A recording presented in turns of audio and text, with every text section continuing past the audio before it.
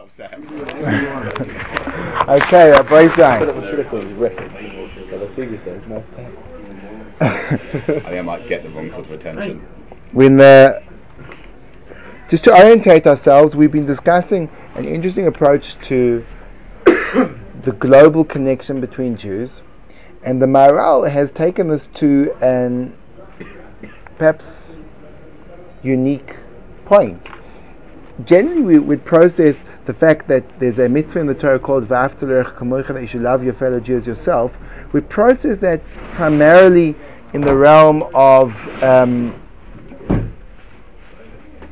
developing a healthy relationship. What the Maharal does is he connects that to the performance of the mitzvahs, and he says, based on the principle that closeness presupposes a certain overlap. People are close when, in other words, it's quite simple. In the world of space, physical space, so there's a level of closeness that can't be experienced. You can never become one with another because physically you occupy different spaces and they can't overlap. In the world of ideals, the overlap can happen in absolute fashion. You can become completely connected to the person if you identify to the part of yourself which is the level above even the emotions, which is I stamp as my identity the ideals that I believe in, and I happen to come across another person that has those identical ideas. We become completely bound together as people, because in a place which I've then described as most fundamental to my being, and a place that he's described most fundamental to his being, so we share that same space, and that space can be completely overlapped. So the level of connection that can be gained, we'll call it love between two people, exists in the place a person's sense of self evolves to the stage where his concept of being is located in the sense of ideals, values, and deeper components of being, and then his connection with others can be on a far more intimate and powerful level. Now I know that was a little bit too abstract, so again the mashalim, the parables we've used in the past have revolved a lot around team sports, where even though that's on a very, let's say, unsophisticated level, but people who support the same team feel a connection overlap. People like Joel Marks will be able to. Who do you support, Joe?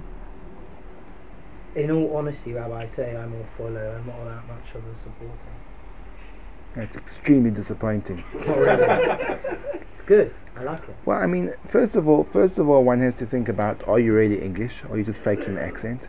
Because part and parcel of English culture is at an early age you're indoctrinated into the worship of soccer. I follow Spurs for the sake of this argument. Thank you. You just prod a little bit, and obviously it'll come out. It will come out, no question. Can't blame him for being ashamed when he supports Spurs. I'm saying, like, I mean, of all clubs to support, Spurs. I mean, really, Marks, if you're going to commit to supporting someone in soccer, surely it would be Arsenal. Yeah. Scunthorpe United. I don't know. The Gunners. It's amazing your kind of your general knowledge as an American. You are aware of the fact that there is a game that's called football, and it's not a group of American pansies dressed up with 10 coats of armors bumping into each other. 300-pound American. 300-pound American pansies bumping into each other because they're so padded they can't possibly get hurt, and then spending 3/4 of the game talking about stuff and not playing. I mean, that's amazing that you know that there's something called football which is not that. Sorry, I didn't mean to offend. They given oxygen when they run the length of the field once. The kids are athletes in their prime. But putting that aside for the moment, the idea is that connection is based on commonalities, and commonalities reach their zenith when they become cherished ideals that I possess. So the Ramchal takes us one step further, and he challenged us to re-identify ourselves. He says that a person has been given, as a Jew, 248 positive commandments. Locate your identity in the mitzvah, says he. And that's an experience that we discussed with Phil previously, that the sense of becoming religious, one of the anxieties and the fears that it produces is, if I become this, I will lose myself. I can't be the person I wanted to be. So that fear is, at least from a negative perspective, an indication that we grasp on certain level that what Judaism wants is not a performance and a behavior. It wants our essence and our being. So if that essence and being is intimidating, so it's terrifying. If that essence and being is liberating, so it's exciting. So I'd like to conservatively suggest that maybe it is liberating. And that when a person connects to the level of self, which then is expressed and manifest through the mitzvahs, so there's a component, there's a depth of being which can be articulated, which otherwise would be dormant. And we have discussed on previous occasions, but let's go through it again, the experience of life, for example, through the different berachot. If I experience my sense of sight through the bracha that I make in the morning, my entire being can become transformed. As we said, that person makes a bracha, which seemingly is such a strange thing to say every single morning, because you do it the morning before, but every morning you wake up and you say, "Thank you Hashem, because you have opened my eyes," and you open up the eyes of the blind. Meaning that your experience of seeing should be afresh every day. And if you do that, the joy that you'll get from simply looking at dimensions, 3 dimensions, and color and contrast and focus, will become an enjoyable experience. That same experience, when it's not visited through a renewal, will be bland. So you wake up in the morning, and one of the things you say is Baruch. Now the word Baruch is a strange word. It's often translated as blessed art thou. Baruch atah Hashem, blessed art thou. Now those words don't really do anything for anyone. Baruch means, the word Baruch is made up of the source letters that we've maybe discussed before, made up of Bet, Resh and Chof, all multiples of 2. The order is 2, 220, which is interesting why it's not Bechor, which means the firstborn, which is 2, 20, 200. But putting that aside and focusing on the two-ness of Baruch, so the two-ness is always the progression from the singular to the plural, from the one to the many. 2 is the beginning of many. It's symbolic of many. 1 is symbolic of unity. 1 is the source, like 1 is the principle, 1 is the klal, 1 is the governing theme behind, and the 2 is the applications. The world begins with a bet, with a 2. Because the world is a transition from the idea to its implementation. The transition from idea to implementation is always a progression from 1 to 2. The idea of transport is a singular notion. I would like to go from place A to place B using a vehicle. That idea can be implemented through ships, through boats, through planes, through everything. But in each one of those, of course, there's levels and levels. The idea of air travel is a singular idea. But there's many ways of air travel. You can go in a Zeppelin, don't recommend it. You can go in a hot air balloon, dicey. You can go in an aeroplane. That's something Americans think is called an airplane. That's probably because they can't spell aero. You can spell aero? I'm not going to ask you to try, don't embarrass you. A-E-R-O. So I love you say A-I-R-O. So the idea is always one. The idea is always one. The implementation is always many. The process of the creative force is Hashem has an idea. The idea is to have a world. But when the world moves from the idea into being, it starts with a 2, with a base, with a B. 2, the second letter. It doesn't start with the first letter because that's a progression. So bracha is that. What's the bracha? The bracha is the way I relate to the oneness when it becomes fractured. The way I reconnect in a world which is filled with diversity, with many different expressions, and I reconnect it to a singular source. In other words, creation is moving from Aleph to base, and acknowledging creation is moving from base to Aleph, from 2 to 1. That's what a bracha is. A bracha means Baruch Atah. It means everything which has become multiplied in this world, Atah comes from you. Hashem is the name of Hashem. The name of Hashem is spelt with 4 different letters, but it implies the power that brings everything into being. So I say the source of all this that I find in front of me is you, the singular thing that brings everything into being. Elokeinu means, and that God consciousness is a communal, shared, collective awareness, which is what we've been discussing until now. That the analogy, the connection that we have to others, is when we find the deepest principles located in our own selves, and that creates a bond between us. Melech is the ultimate one in control of everything. Ha'olam means but it's hidden. Poikeach Ivrim, that opens up the eyes of the blind. So it means as follows. In order for us to experience that transition, you have to experience being sightless to being sighted. The experience of sightlessness to sightedness is as follows. You close your eyes, and when you close your eyes, you're enveloped by a blackness.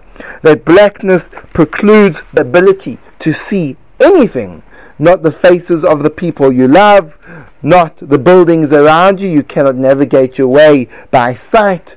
You cannot see color, you cannot see space, you cannot see the sky, nor the sea, nor the clouds, nor the flowers, nor anything. And there you are, trapped in a world of darkness.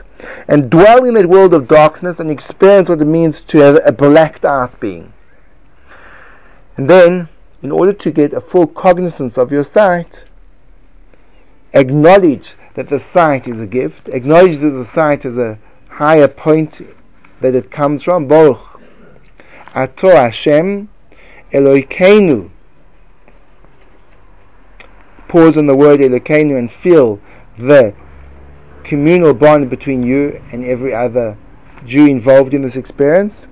Melech Haolam Poikeach Ivrim. And as you say those words, Poikeach Ivrim opens up the eyes of the blind. You open up your eyes, and all of a sudden you can see in 3 dimensions, and you can see nuances of color, and you can focus, and you can see facial expressions, and you can see the world, and you can process the world, and you can be engaged in the world, and every moment of sight is worth more than you could ever put into any kind of financial terms, and you're walking around with that gift every day. Now, when you start to connect to that part of yourself, meaning I'm an appreciator of that gift of sight. I appreciate it. That means that you're connecting to a mitzvah. You're feeling a part of yourself. You're digging down deep until you can experience a loftier sense of being. And then you have another that shares that loftier sense of being. You automatically are bonded towards him. Seemingly another example of this, I don't know if we discussed this, is the example of observing the Sabbath doesn't necessarily demand a connection to another human being, because it's something which is between you and God. But there's no greater unifying bond that connects Jews to other Jews than Shabbos, because you're part of the same process. You're engaging in the same thing, and that becomes a connector, that becomes a glue. You sense there's something there that's part of me and it's part of you, and therefore you become bonded.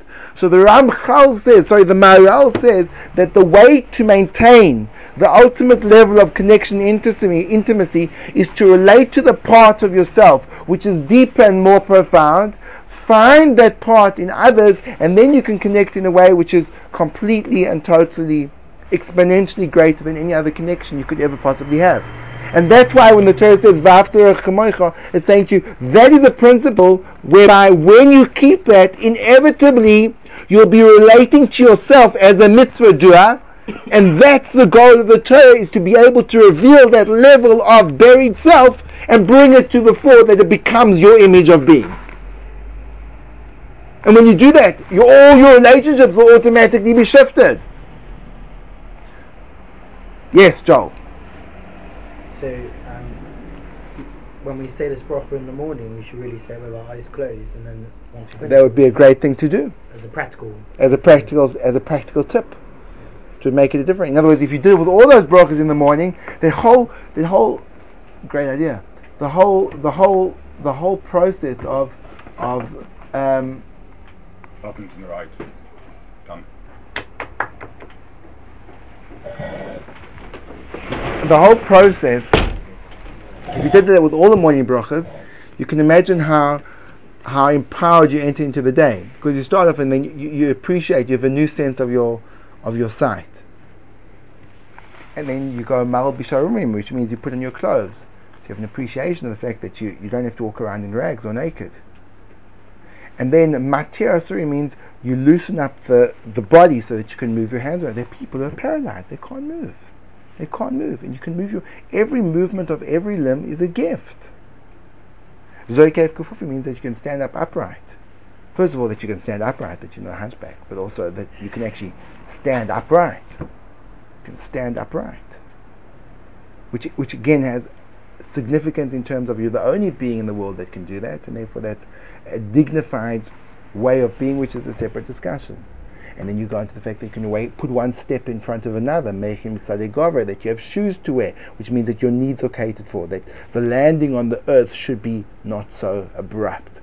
It's an amazing thing that just through meditating on those brachas, you'll have there's been a strong relationship.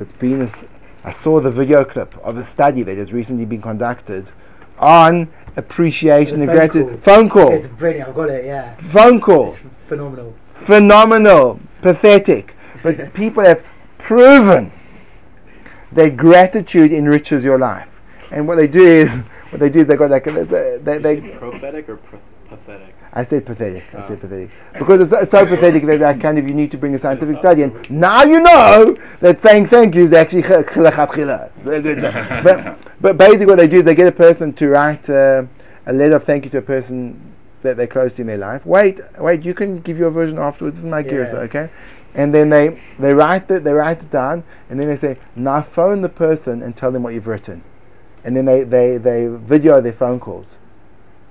And you hear this person that they've just written like these. I've got it on my PC, I'll bring it tomorrow maybe. And for a proper viewing, you'll see Charles' PC tomorrow. But the point being that once a person expresses gratitude, they see there's an immediate rise in their happiness levels. It's been documented. There's a rise, but I don't think what the reality is 100% true. That if you walk around life thinking that you've been hard done by, so life isn't such a happy place to be. If you walk around life thinking that everything you have is a gift, so then it transforms your entire mood. So the brachas is an entrance into this expansion of the emotional quality of my life. But again, it has to be done with a little bit of meditation, not just rush through and garbled Hebrew words.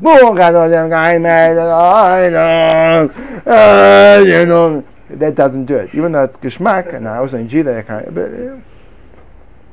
good. How do you have how do you make a dynamic shift in your perception of having an appreciation for something that you have no idea what it's like to live without? Mitzvahs, sight. I'm not sure what you mean. Go to the Museum of the Blind. How can okay? There we go. That's a good one. How do you have an accurate, true appreciation for sight when you have no idea what it's like to right? So you have to create an internal contrast. Yeah. That's what I did. You close your eyes and you imagine. You can't get really there, but going to the Museum for the Blind would be a great starting point. But you don't have to go as far. In other words, you can imagine sometimes your muscles have been stiff and your movement's been restricted. So you can take that experience and then say, well, what would happen if it be even more restricted, until you feel like paralyzed, and then you just go like this and you say, wow. Sick or injured. Or if you know anyone just of their own personal how difficult their life. Yeah, there's plenty places that we can garner that information, experience it, and then you can experience a contrast. Good. Now, what I'd like to do is one more question from Joel, and then that's your limit for today. How do you not get numb to it? If you do this process every day, after a while it becomes barot. So the rule in life is that newness engages a person with life. So when you're doing something, if the act is repetitive, so then after a while it becomes stagnant. The spiritual gift that we have is called, there's a Gemara which says that new is always more interesting than old, but the treasures are revealed in the old. because only when you go over something again and again are you able to penetrate its depth. If you only see something once or twice, so then you always live on the surface level. So the truth is, you can't, when you open your eyes every day, so once you've done it 3 or 4 times, so then it becomes boring. So you have to look for new meaning. You have to find a new point, a new dimension in it. So it could be that one day it will be colors, another day it will be depth of perception. And then it could be beyond that, you'll start to think on a more conceptual level. That Hashem has not only given me sight in terms of my physical eyes, but that acts as an analogy to the ability to perceive distance conceptually. Vision, etc. And so on and so on and so on.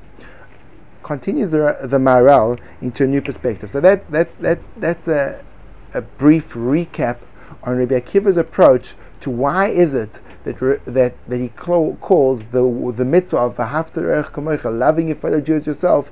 Why is that a klal gadol b'Torah? Why is it an all-encompassing principle? The answer is because in order for that to happen, your entire being has to shift into identifying yourself in terms of a deeper sense of a mitzvah observer.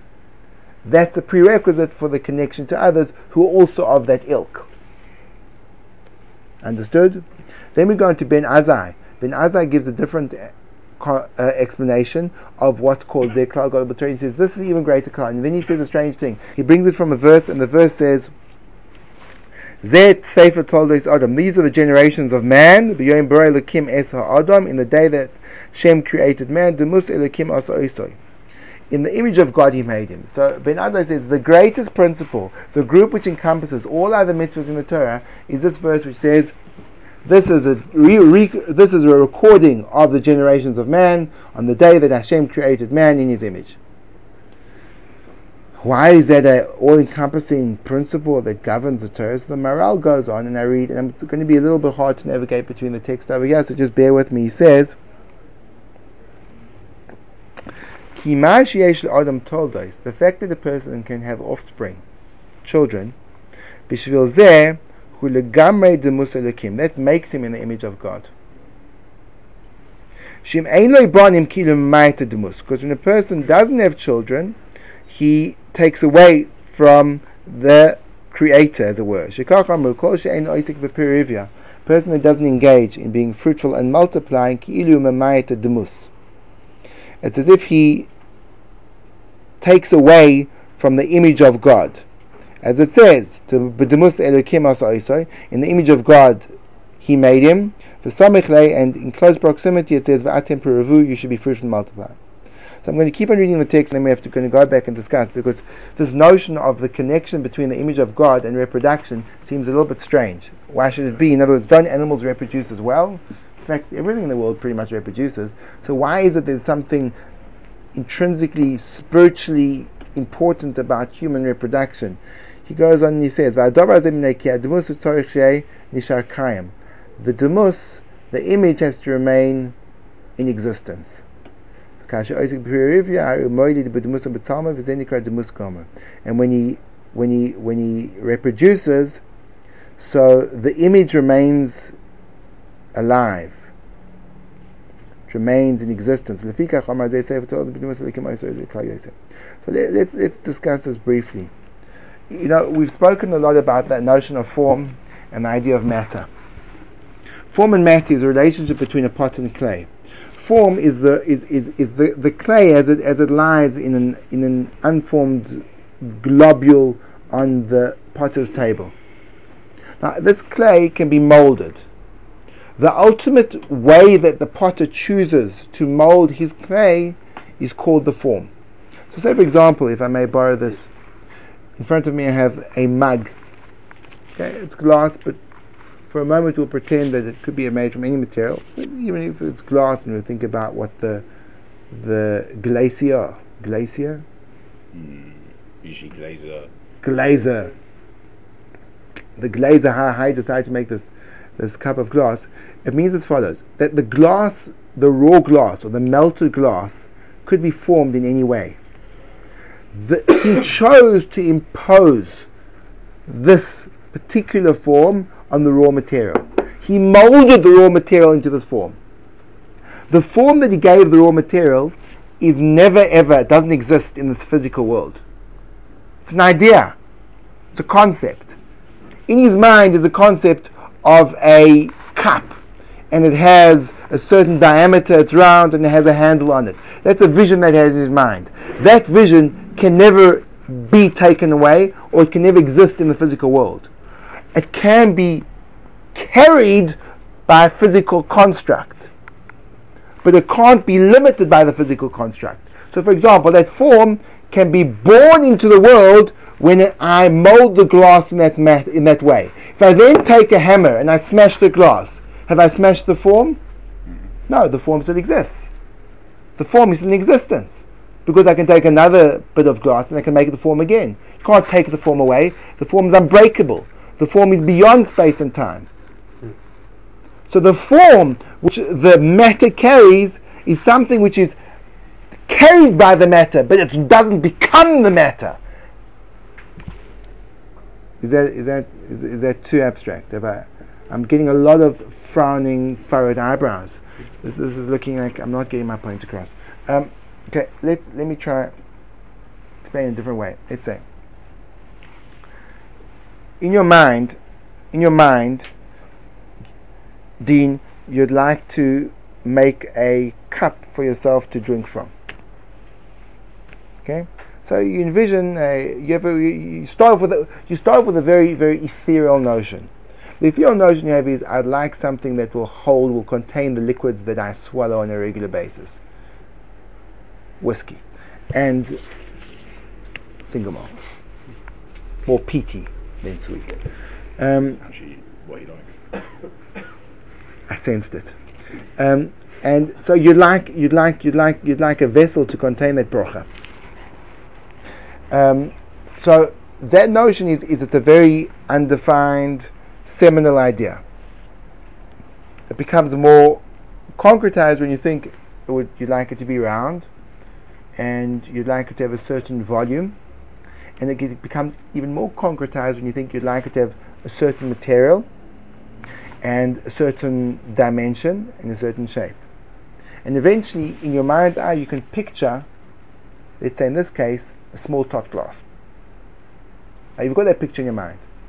Now what you have to do is you have to go find glass and make sure that the glass can be molded into those specifications. Correct? That whole notion, from its highest point of an idea that I want something to contain my liquids, to its ultimate expression, first of all conceptually in your mind when you actually see the dimensions visualized in your mind's eye, till it's actually produced, is a process which is a process of concretization. It's something which is very ethereal, takes on more and more and more and more, until eventually it takes on physical form. But the relationship between the initial idea and the physical form is always maintained, which means when you have that tot glass, you could always trace it back to its origins of, I need something to contain my liquid. That initial idea doesn't become bound by the ultimate form you create, because the idea doesn't go away when your glass breaks. You'll make another one. When that breaks, you'll make another one. So what was the glass? The glass was simply something that contained your idea in the physical form, but it didn't limit your idea. It didn't capture your idea so that now you could no longer think of another way of making glass, and when the glass is broken you think, well, what do I do now? And the answer would be blank. There's no problem, because the glass in fact is the most temporary expression of your idea. It's the weakest expression. That's where you see that the spiritual world is a far more solid reality than the physical one. Austin. What about like fleeting memories, or someone recording a design or a prototype so that they have something to remember or build off of in the future? Whereas if you were to lose that, oh my gosh, I had this invention, I encapsulated it and made it physical, and now I don't know how to. 100%. In other words, if you lose it in the higher realm, it's lost forever. Not if you have it in the physical. You mean only because you can regain the conceptual from finding the principles which govern the physical production. It's not because you have something physical. That the physical acts as a trigger to remember what was behind it. Okay. You following me? I think so. The physical just contains, when you contain the physical thing, it not only contains the shape, it contains everything. It contains everything, but doesn't limit everything. What happens? I'll give you an example. So you come up with a prototype. You've made this fantastic way of designing an automated beer mug. All you do is you sit at the table, and when you blink, the gushing gold liquid is thrust into your mouth. It would sell very well on the college campus. So you come up with this prototype, and you design it, you make it. And then, unfortunately, you use it too frequently, and Smash it. no, and you don't smash it, but you completely forget how you made this thing to begin with. So what you'd do is, you'd study it backwards. You'd look at the way it was produced, and then you think, okay, what principles of physics and engineering are behind this in order that I can reproduce it? So you'd be moving from the concrete to the abstract. But in order to reproduce, you'd have to go back to the abstract world and then come down again. You following me? Whereas if the idea would not have been lost in your mind, it would have been made in your mind, you could destroy the cup 1,000 times, it would never be lost. If you lose the idea and there's no physical representation, so then it's lost forever. So the breaking and creation, the creation and destruction in the world of ideas is far more powerful than in the world of the practical. In other words, the physical world is the weakest representation. It's the most flimsy of realities. Very counterintuitive, because we respond to what we can touch and feel as being solid, and what we can't see and can't feel as being very touch and go. Exactly the opposite is true, though. Sha'anan. The thing is that you say our physical actions affect spiritual world, so how do we do that? It's exactly the same point. The point is they go upwards, not downwards. They go upwards and downwards. Physical acts, yes? Yeah. When you perform a physical act, there has to be an origin to where that act began. Let's say, for example, one morning you decide to say hello to me, which I strongly recommend in the future, please. So, what will happen is I will be walking down, and then you'd turn towards me and acknowledge that I do have an existence by smiling at me and saying, "Good morning, Squire." You don't have to use the word good, but Squires should definitely be there somewhere. So, as a result, it's not that the words began with you seeing me. What happened was you had some type of ethereal notion that you should greet me. An idea. That idea may come from the fact that you feel an affinity towards me, or that you feel like you should bestow kindness on creatures below you. Either one of those initial conceptual ideas would serve as an origin in your mind, which would then eventually be concretized into, hello, Squire. Right? Now, that would be, as it were, a bringing down of a deeper idea. Now, the question is, once it's been brought down, does it then reascend? Let's not go there for the moment, because it's not directly related. Okay, but just in terms of, I think why the puzzled expression? Forbidden. Go on. Do you have a question? So, although you've illustrated that the world of conception is not bound by the same, or at least not to the same extent as the world of physicality, but there does seem to be that the relation of the individual to the physical constructs limits his potential in the world of concept.